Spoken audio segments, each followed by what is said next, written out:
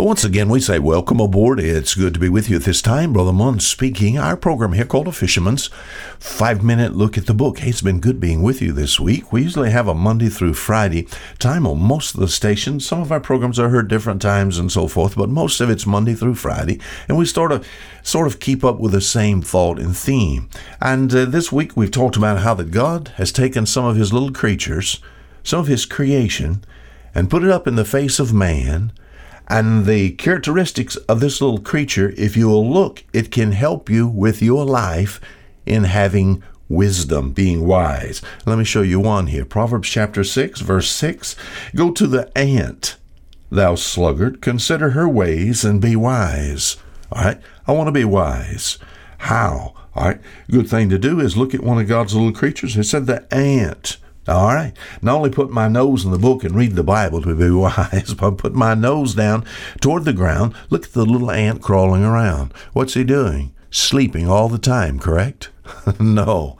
The little ant is busy. It teaches me a lesson on what? Slothfulness. Teaches me a lesson as far as laziness is concerned. Work, for the night is coming when no man can work. Work so that when there's wintertime in your life, there's ample provision there. So what I've done is I've gone down to the sea. Instead of the ant, I've picked the crab. You know, there's some things about a crab that reminds me of people. Have you ever seen an old crabby person? Have you ever heard somebody say about that man or that woman, they're just an old crab, I don't want to be a crab for the devil. I don't want to be that way. As far as a crab we've talked about, because I spent the better part of my lost life in the sea and the harvesting of the food of heaven and all kinds of bycatch, I know what it's like to fool with crabs. I've seen them by the hundreds and thousands and millions. Crabs are crooked and sneaky and snappy, and they're, we said yesterday, scavengers. They eat decaying and organic matter.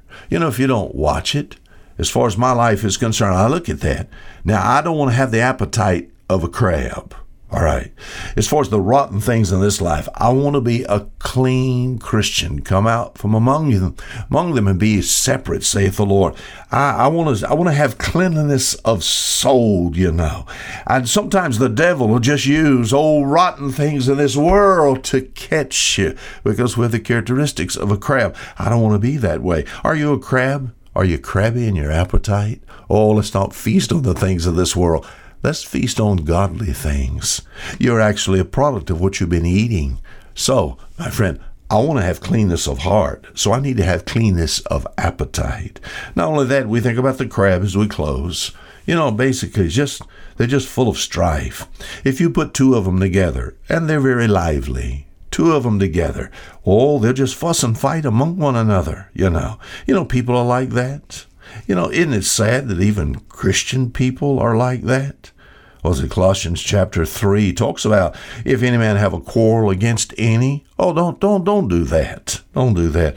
Two brothers was out one night and they were sleeping under the sky. And the two brothers just about fought all their life. And they were laying there, finally peaceful for a while. And the little brother, one of the brothers, looked up in the sky and he said, you see the sky? He said, one day I'd like to have the entire sky for my pasture. Just millions and millions of acres of land. The sky for my pasture. And the other brother said something like this, and he said, well, that's nice. And he said, you see all the stars there in the sky? The brother said, yes. He said, those are my cattle in your pasture. And the brother said, what? He said, that's my cattle in your pasture, all the stars. And the brother said, I don't want your cattle in my pasture.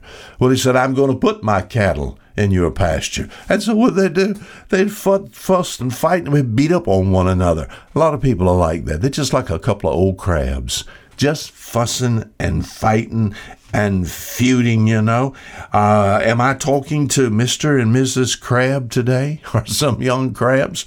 I don't want to be.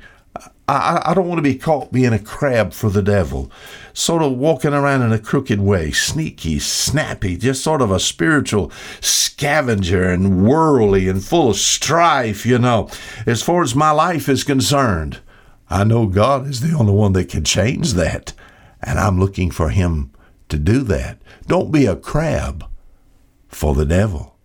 Now, until next week, Fisher Mund saying goodbye.